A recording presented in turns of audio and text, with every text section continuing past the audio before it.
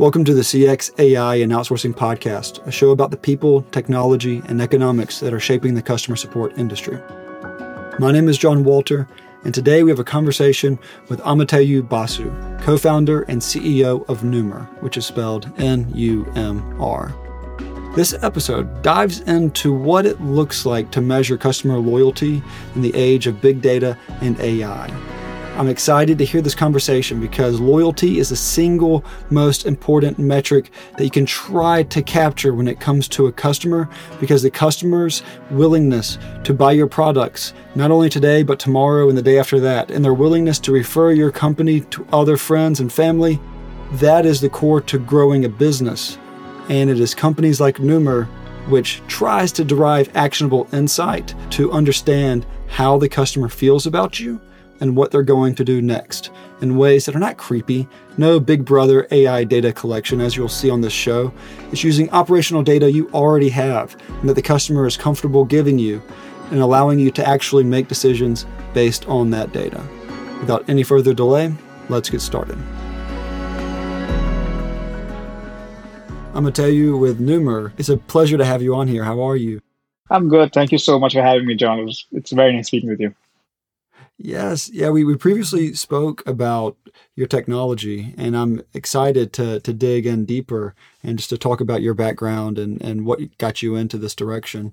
So real quick, can you explain NUMR from a bird's eye view and what led you up to this point? Yeah, the thing that we need to sort of understand is when we want to understand a customer's experience, the customer comes from a place which is more than just the interaction he has, right? So every time a customer interacts with an organization, he or she experiences some sort of an emotion. And those emotions are what really drives his future behavior. There's this fantastic study by an author called Daniel Kahneman, and he talks about system one and system two thinking. When you look at system one thinking, that's all instincts, that's all emotions.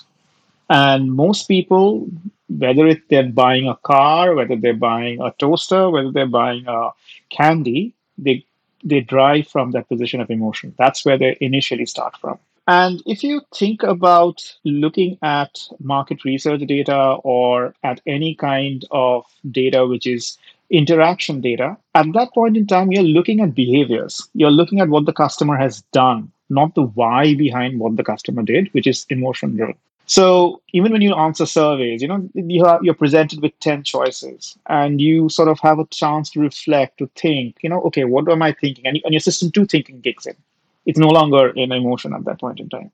So we understand that, and we saw that there is a gap which is there in the marketplace where customer emotions aren't really tied into customer behaviors, and we are not able to predict basis customer behavior because we are not looking at an emotion. NUMR was set up with the explicit intention of tying in these customer interactions with their emotions to predict what they will do next. So we have conversations with customers, with some customers. Of course, everybody's not going to have a conversation, and use those customer conversations to then pattern match with people who are similar, who have had probably the same kind of experience, and project this emotion that we have captured from people who we have talked to onto those people using a pattern recognition algorithm.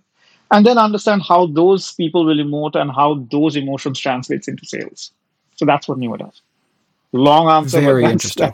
That's what it does. No, that's great. And it's such an interesting topic. I'm really looking forward to this conversation. And let's take a step back. Let's go back into the years. I understand you've been in this industry for a while and your origins are shaped by, and I'm sure your current trajectory is inspired by the work done on the Net Promoter System and Net Promoter Score.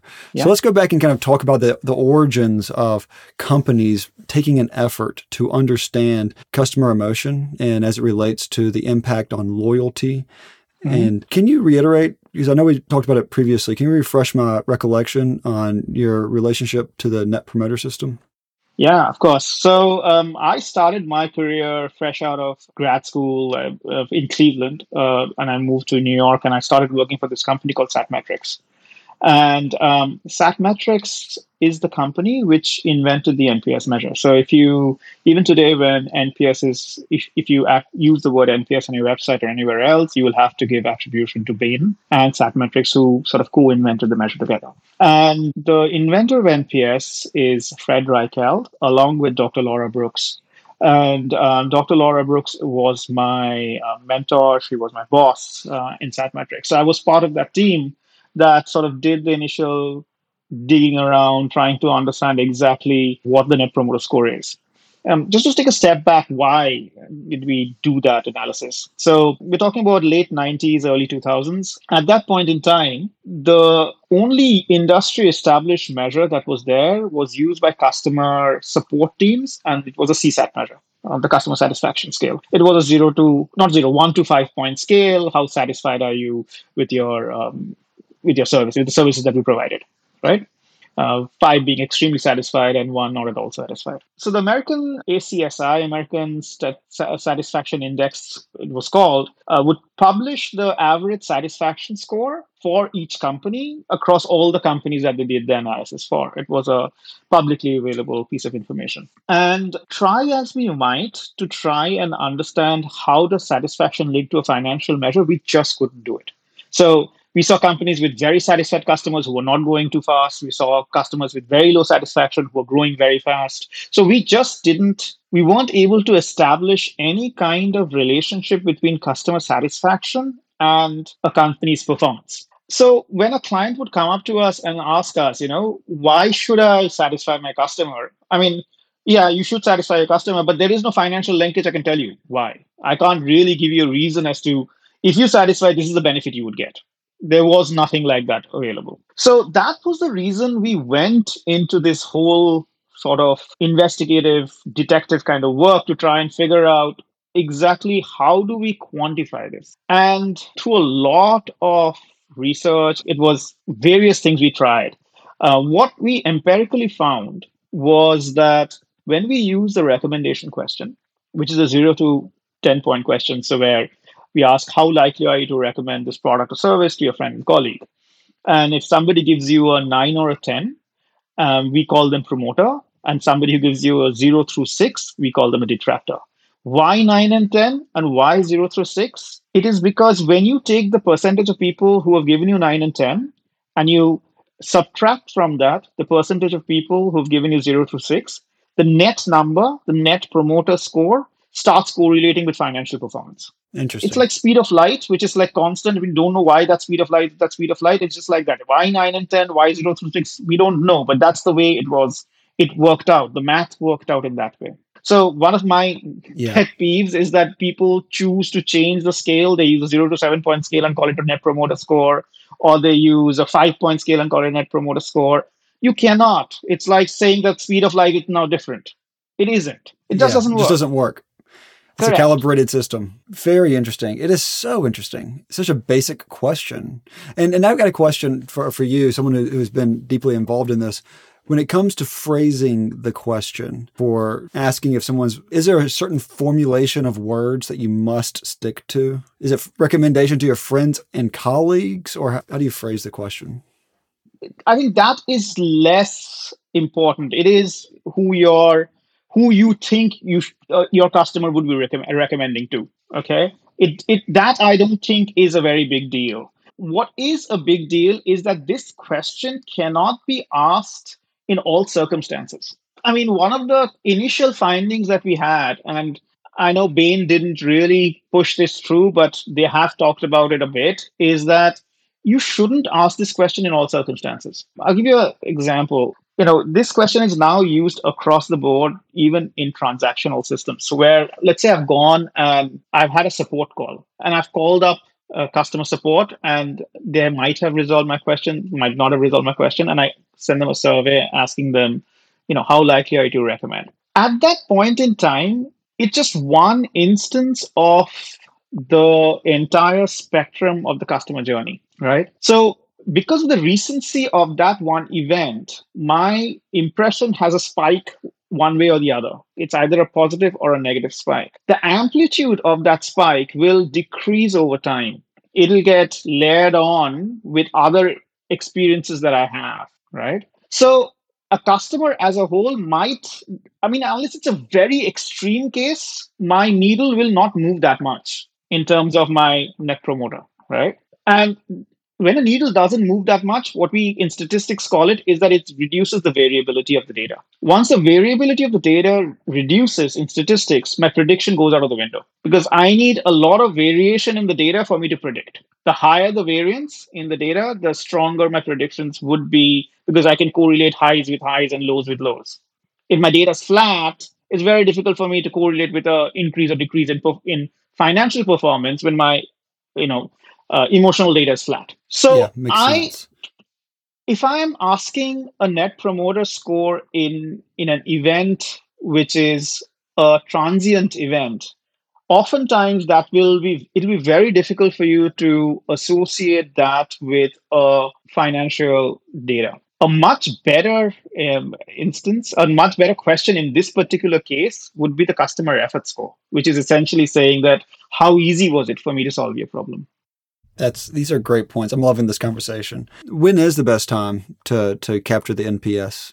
It's non-event driven. It is basically asking a customer out of the blue, or me. What I love to do is ask him on his anniversary. So he's been with you for a particular amount of time. Second anniversary, third anniversary. Last year you've been with us for 3 years. How was last year? Based on your experiences over the last year, how would you recommend us or not? Yeah, that's great. I love Yeah, that rule of thumb. Just on the, you can't go wrong with it on the anniversary. How yeah. do you argue with that? If a team is trying to decide on a date? And it's also something that from a customer point of view, it also tells the customer, look, this company knows when I became a customer of theirs. That also it's a bonding exercise at that point in time. It is your opportunity to bond with your customer as Yeah, well. So along with it being a survey and a conversation asking, yeah, okay, I want to just understand the temperature here, I want to understand how you feel, but I'm asking you because on this day you joined us, so thank you for being a customer of ours. yeah. Net Promoter Score or Net Promoter System is fascinating. It's a favorite metric of mine. My favorite book in the whole customer experience landscape is Winning on Yeah, Purpose by Fred Reichheld, because he demonstrates very strongly how this metric can be used as an yeah, objective guide. Whereas there's so much literature in this industry it's more of just like a pep rally, kind of like cheerleading. Like it's like a lot of like love your customers, serve your customers. But here Fred Reichheld's like, hey, here's 20 years of financial data, correlated with yeah. NPS scores, and it's jaw dropping. It's amazing. Absolutely. I mean, I love that example. I'm sure you've read it, where he sort of bought the stocks of all the companies that were the net promoter leaders, Hmm. and he held on to them from 2011 till 2019 or 2018, something like that. And over those 9 or 10 years, he outperformed the market by 400%. Yes, amazing. Amazing. Yes. And it's just data that's not really publicly available. You mentioned earlier about that CSAT data being publicly available, but there's a lot of challenges with NPS. There are some challenges, and also that's a little Yeah, over 20 years old now, and we are in the age of big data, and AI is doing phenomenal things.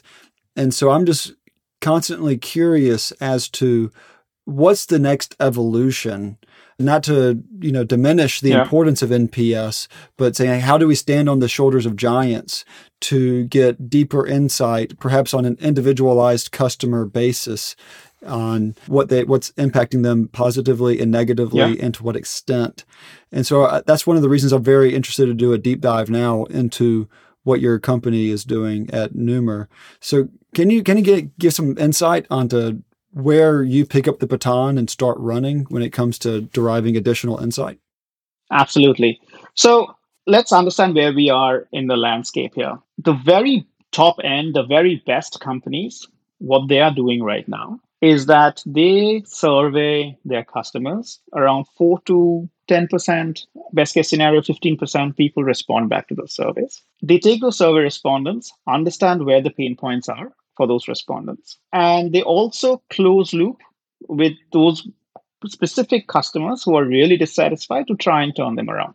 And the very best companies who are doing this, what they're doing right now, is using this kind of analytics to set up huddles, to set up process improvements for those customers who have responded to the survey. The problem here is that I am sort of neglecting 85% of my customers because those customers haven't responded to survey. Now, a market research company will tell you you can extrapolate from that 15% what the 85% thinks. I agree. Yes, you can to some degree extrapolate it. But what you cannot do and what you should be able to do right now is to be able to react to these people much faster and at scale and at a much more granular level. You bring up a fantastic point, John, that, today data is abundant. Every company has so much data in their system that most companies don't know what to do with it.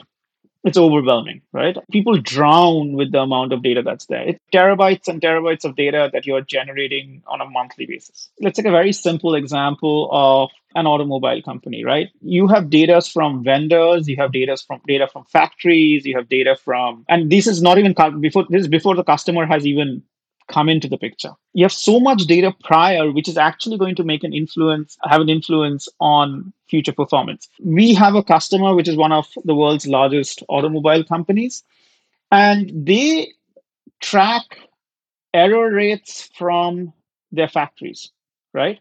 And the error rates from their factories has a direct correlation how customers perceive that particular product down the road, right? So if they were able to understand how error rates impact customer perform experience and which errors which would yield the most negative response, which would then yield in less future performance or less recommendations and referrals, they would prioritize those errors which would be causing those things the most. And if you notice in this entire thing, I don't need a survey, right? I could say that, okay, I'm just looking at the error rate of the customer, of the product that's coming out. I know that these sort of error rates cause these kinds of emotional response, which I have figured out already. And I know when there's a negative emotional response, my referrals go down by 14%, which then means my sales are going to go down by 3%, right? So I can build this entire chain up with just the internal data that I have. And I don't need anything else. Yes, very interesting. So I'm very interested to understand how you're establishing the data points. So there has to be a data point for event A occurs, and then there is an emotional response that's attributed to that. Are surveys used at that point when you're building this data set?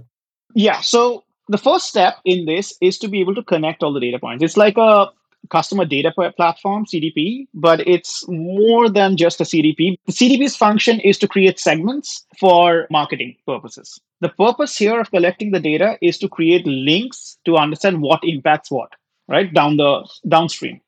So in the first instance, what you're doing is you're connecting all these different data sources. So I'm getting data from the factory. Every time a car is released, it actually goes through something like a 2,600 point check. Okay.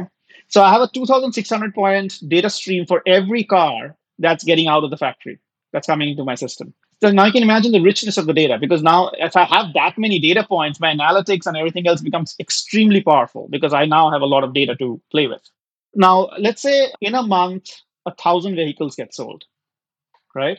Those vehicles go out, people start using them. We now have conversations with customers, not surveys. We have conversations with customers using AI. The advantage of having conversations rather than surveys is that conversation allows you to have a very clear understanding of the customer emotions, and you're not tying down the customer in any rigid scale. The reason surveys were used is because it was impossible to have open chats with people 5 years ago, even 20 years ago. It's just not possible, right? So that's why surveys were invented. In fact, if you ask a market research company, and any company for that matter, what is the best way for me to understand a customer? They'll say focus groups, right? I want to have focus groups with my customers at my initial stage. And then basis that I will create a survey, which I will send to everybody else. So survey is an approximation of all the conversations you have in focus groups. Yeah, that is such a good point. I love how you say conversations and not surveys. And that is a new development. I mean, this wasn't really possible up until a few months ago. Absolutely. So it was possible once, conversational AI sort of came into the picture, right? So now we have conversations with customers where the customer is just speaking. In 2-3 minutes, they will tell you exactly what they love and what they do not like. And so the conversations are typically voice? It's voice or it's text based. And because this Okay. conversation needs to happen for us across the world in multiple different languages, voice is very difficult to do because that is not that well established yet, but text is. Yeah. Yeah, for sure. What I've noticed with playing around with ChatGPT and like Yeah. building your own GPT is that it's pretty good if you instruct it at saying, you don't tell it what questions to ask, rather you tell it what facts it needs to elicit. So you allow it to take its own path, but say, hey, here's are the facts that you need to obtain. And it does a good job. It does a good job. Idea here, and I think where a lot of the problems with conversational AI comes in is that it will give you an answer which is not true, or it's give you an answer which is biased, or it'll give you an answer which is inaccurate, right? In this particular use case, it's not giving an answer, it's asking. Yeah. It's very good at that. It is Yeah. very good at So that. if it's asking and it's not really researching and giving you an answer for it, it just is a fantastic tool at this point in time. Yeah. I have not seen this yet. I really wish I would get more of this type of interaction. It's very interesting. I used to be a customer, a long time customer, over a decade with a certain telecom company. And I left them because they had horrendous customer experience, horrendous customer service. It was horrendous customer support. I had just a pretty basic technical issue, and it was half of a week of my life was spent at the store talking with and on the phone and trying to get it solved. And when you go to the store, the person has I guess they have like a employee customer support hotline that they have to call. And they're like, oh, I'm sorry, I'm on hold. And tell you, I ended up leaving the company. No one ever asked me why. No one ever asked me why. They never asked why. I got a promotion in the mail from them today. They're offering me a free iPhone, a free iPad, and a free Apple Watch all together if I will come back to become a customer of theirs. And no, I won't.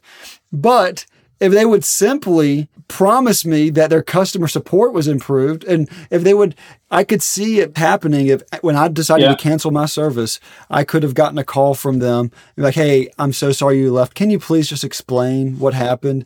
And it would have been, even if they didn't solve the problem, it would have been therapeutic for me to actually have someone on their end to be able to report this to in a comprehensive way.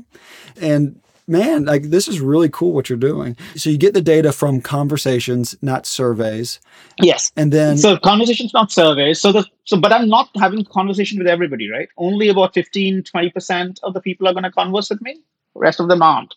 So now I've understood, okay, maybe the starter is a problem, which is really creating a lot of issues. Winter months in Canada, it's coming up.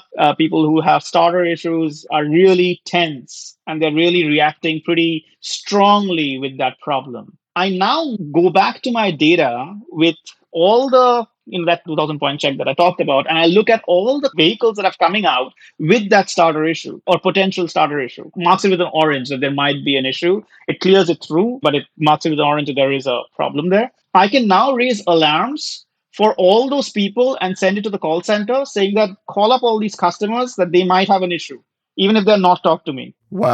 Wow, that's amazing. Okay. So it's being proactive rather than reactive. So you are really being proactive based on the data that you already have. And for a company, now remember that 2,600 point list, there would be oranges, millions of them. A company cannot have the resources to handle all million. But if I now tell them that in this particular case, this is really a burning topic and you're going to elicit a very strong emotion, out of those million, I've now bring it down to maybe 5,000 or a few hundred. So you're giving them a very specific target on where to invest their customer support resources. Because it's impossible to do everything, right? No company has that resource to do everything under the sun. It's not going to happen. So, I mean, in your case, for example, when that company didn't call you back or when you stopped paying that bill, right? You churned out. At that point in time, they should have gone back and seen your payment history. They should have seen how much you have been spending with them, how long a customer you have been. And an alert should have gone to somebody in that team saying that you are losing a very strong customer here. Do something about it. But that would only happen if I pull back your internal data and look at you over time and build that journey up, which is not possible in current systems, which is what NUMR is doing. Yes. So let's say an enterprise is using your technology. What does it look like from their perspective? Is it a dashboard of some sort? Is it a collaborative effort between your company, and the organization to help do deep dives and do some type of investigation to find areas of improvement? So there are three things I get. So the first thing they will do is we will work with them to link in all their systems, right? So we will link in, like I mentioned, the factory system and the customer support system and any system that they have. Our IT team will spend time with them to link in all their systems, because a lot of companies have legacy systems. For example, keeping in the automobile space, they have what they call DMS, which is dealer management systems. And the DMS are bespoke systems that are very different for each dealership. They have gone and invested their own thing, right? So there's a lot of integration that needs to happen at the front end. Once that's done, we then start the data flowing in, and we set up these conversations across the touch points. And these conversations are very easy to set up. It's just giving ChatGPT, this is what the conversation is going to be about, go ask. And we have screens that allow you to set those up. So anybody within the client team can set that up, or we can do it for them.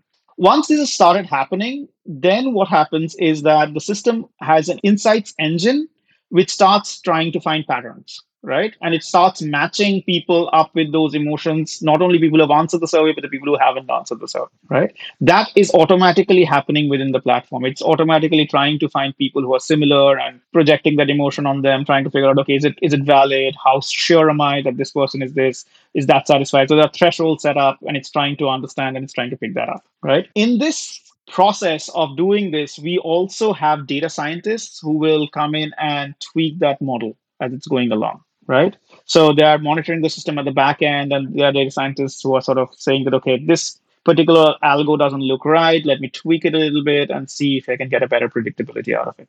Okay. During this time, the regular, what I mentioned, the best-in-class companies doing, the things like understanding what the survey people are saying, what the survey responders are saying, closed looping, all that's happening in my platform already.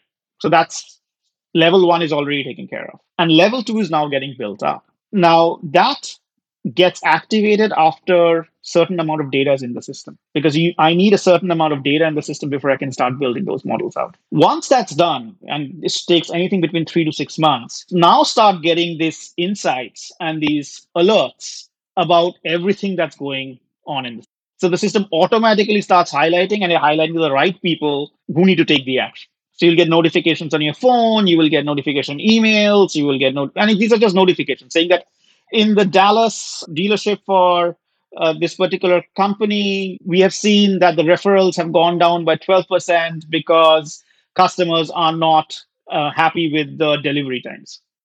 That's amazing. This is amazing. So it becomes a virtual assistant that is fully integrated with the operational data of the company, and it surfaces relevant insights at the moment they're happening. That is so cool. That is so cool. And so imagine, what does it look like to set it up? I mean, when it comes to like a revenue perspective for your company and a cost perspective to the customer, I imagine it's a kind of like an upfront fee, because it sounds like there's a lot of integration that goes on into it, and then like a recurring monthly subscription.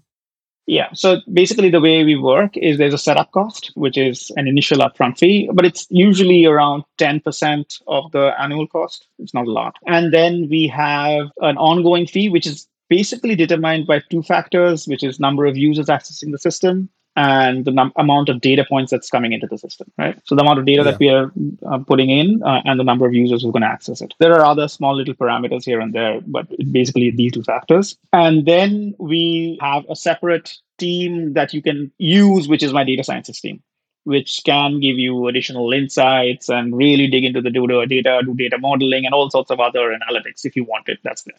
But that's an optional extra. You automatically get these insights and everything else going. Yeah, this is very cool. I talk with a lot of different tech companies, and there's a good handful, even some that are very impressive. I mean, like I'm talking like publicly traded companies, and a year ago, I was like, man, this is an awesome company. I'm so glad it's publicly traded because I can like buy stock in it and like catch this AI boom. And then now a year later, I'm like, they just got outpaced by OpenAI. I'm just like, they're actually, I'm selling that stock now. And when it comes to your company, I don't see any of that risk. It's everything you're doing is very complementary to all forms of customer brand interactions, whether it's automated or through humans. And so it's very cool. But as AI is progressing and becoming more capable of conversing with humans and drawing inference from complex conversations, do you see, any future evolution of how your might adapt as a company? Yes. So one of the key features or one of the key things that we are doing. So you're absolutely right. We are using complementaries. So the better AI becomes, the better our conversations will become, better our insights will become, right? So that just is a complementary thing that we are doing because we're using that technology rather than building that technology. But one of the areas that I think there is going to be a lot more development that will happen, and that's where we want to be at the sort of top of the cusp, is in this insights bit. Because as I said, data is abundant. Everybody has tons of data and people don't know what to do with it. They don't know how to use it very well. So that's where we come in, right? Because we are really helping getting the most out of the data and using that to supercharge people's insights, right? So that's what we are doing.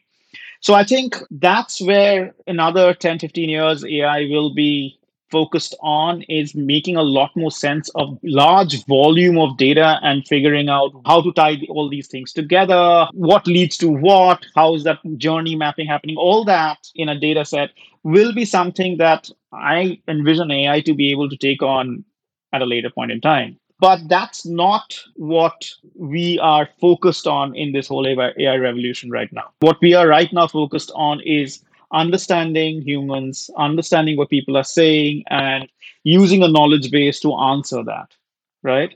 But we are not really focused right now on taking a huge bunch of data and making the right associations to take the insights out of it. But it's going to be there. It is something that is going to come out. I'm 100% sure of that. Whether we are the company who does it or whether there's somebody else who does it, that's up in the air, but that is something that's going to happen. And it's not going to happen just for the kind of data I'm talking about, which is customer experience data, but it'll happen with billing data. It'll happen with any kind of data you can think, inventory data, manufacturing data. People will start building AIs that take a huge bunch of data and analyze it and figure out patterns out of it. To what extent do you anticipate external data from beyond just the customer interactions, but perhaps even like social media profiles? Do you ever think about that kind of thing? Yeah, so we do take data in from social media. So social media is one of the channels we take data in. The problem with social media, I believe it's sacrosanct, is that people, when they are answering on social media, want to give that opinion anonymously. And ideally, I shouldn't be taking that data and trying to connect it back to the customer. Though lots of companies do it. Lots of companies have solutions around it. But I personally believe that it's ethically not the right thing to do. If a customer wanted to be known, they would come, give their credentials. They would say, this is who I am, talk to me, come talk to me. Whether that's through social media channels or whether that's through a customer portal or a chat channel, that's how a person would say, come and talk to me, company, Mr. Company, because I want to speak with you. When I'm making a post on a board, on a RSS board or some kind of a tweet I'm sending out, and I don't want the company to know who I am, I want to retain that anonymity. Yeah. These are really good points. When I think about the ethics of using external sources of data to enhance customer support interactions, I personally draw the line at the point where a customer would reasonably expect a company to have that type of data about them. And what you're talking about is, you're getting data about customers and their experiences through conversations, through maybe not that exact customer, but maybe similarly situated customers who've been down that same path before. And then, of course, the customer knows that, hey, I, as a customer, had this specific experience, And I appreciate that you are trying to infer what my emotional state might be because of having that experience. Just as if you're dealing with a human and like something bad happens between two people, you're like, oh, it's actually a good thing called empathy to be able to put yourself in the customer's shoes and to not be totally oblivious to the fact that they're going through something. And I think it's really cool that you're kind of honoring these boundaries. Yeah, let's say you've gone for grocery shopping, right? And you would know what I have bought. If you're the company and I go grocery shopping or placed an order online, you know what I've bought. And you know that I have substituted something for you, right? And you know that I returned that substitute. So you know that there might be, I didn't get what I wanted at that point in time. And so the customer, when he's contacted about this fact, they would expect the company to have this information. But if they don't expect the company to have an information, if I've sort of gone online and I've said, XYZ groceries really sucks because they cannot store this kind of product. They don't expect the company to know that. So I think that is a line we should maintain. And if a person wants to be anonymous, they should have the right to be anonymous. And with the power of AI and the abundance of data just available through ordinary operations, it seems like it's not really necessary for brands to get creepy data, right? To start being big brother. It's not necessary. And to the extent you might get a little bit of lift and predictive ability, it's not worth the sacrifice of integrity. Exactly. And the other thing that's happening, and it's going to happen sooner rather than later, is that Google's doing it, Apple's been doing it for a while. This personalized ads and personalized tracking of customer across websites and things like that is going to go down more and more. People don't like to be tracked, right? But if I'm interacting with the customer, that becomes a far better mechanism for me to understand what my customers are at least going to do. I don't know somebody who isn't a customer yet, their emotions. But 60 to 70% of my purchases are repeat purchases. I don't need ad tracking to be able to target that customer better. I know that customer already because that customer has interacted with me already, has bought from me already, has visited a particular store or has gone online already. I have enough data about this customer to, show him a relevant ad just from my internal historical data rather than following him across websites. Yeah, that's a good point of comparison. When it comes to next steps, if anybody's interested in learning more about your company or just wants to continue these conversations with you on LinkedIn or other channels, what's the best way for them to reach out? So I am pretty connected. So you can reach out to me on LinkedIn. You can reach out to me on Instagram. You can reach out to me via Twitter as well. So there are multiple ways to get in touch with me. Our company's website has forms where you can get in touch with my team, and my team will be immediately in touch with you to sort of understand your requirements. We have what I've said sometimes, I've talked about large organizations, but even smaller companies with 100 employees, 200 employees can also benefit because they're probably using a very simple off-the-shelf survey tool, which is what they're sending out to the customers. They're taking some insights out of it, right? Even those companies can benefit from a system which looks at their internal data, which they are not looking at this point in time. To invest the kind of resources you would need to invest to build up this data model, data lake internally to be able to build this customer experience lake, as I call it, is a huge amount of investment. And there is no reason for you to go down that path and make that investment on your own. It's much cheaper to use somebody like me. So a lot less of a headache, exactly. And I'm sure a lot less otherwise, of a you have to hire people from the domain. You have to build that entire domain expertise up. And that's not what you're doing. You're selling you're selling t-shirts. You're not a data analytics company. Why would you build that up? So even a smaller company who has a presence is somebody who would, who can actually benefit from looking at their own internal data, connecting it with customer emotions and predicting what they're going to do next. And I believe we have been able to do this. There are multi-billion-dollar companies out there which are in surveys and various kinds of market research and things. It's not a new game, right? But us being a much smaller and nimbler company, we were able to come up with a very clear product differentiation, which sells a different value proposition. It says that, look, surveys are important, but you can do a lot more. So similarly, when a small company comes to us and we tell them, look, you can tell your customers that we sell you X but we know you like we know our own family, right?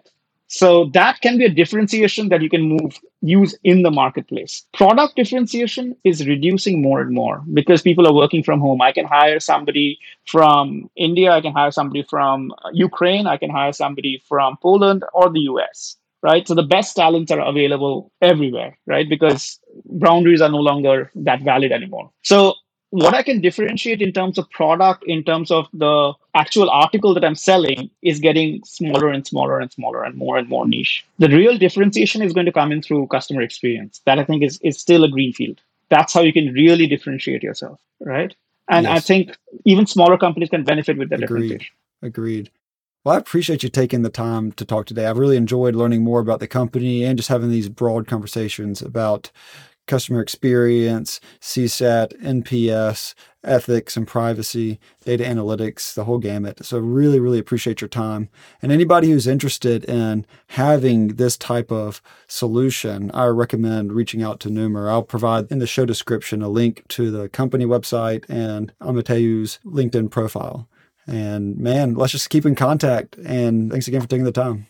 John, thank you so much for doing this. I have watched your other podcasts as well. What you're doing is fantastic. I love the conversations you've had.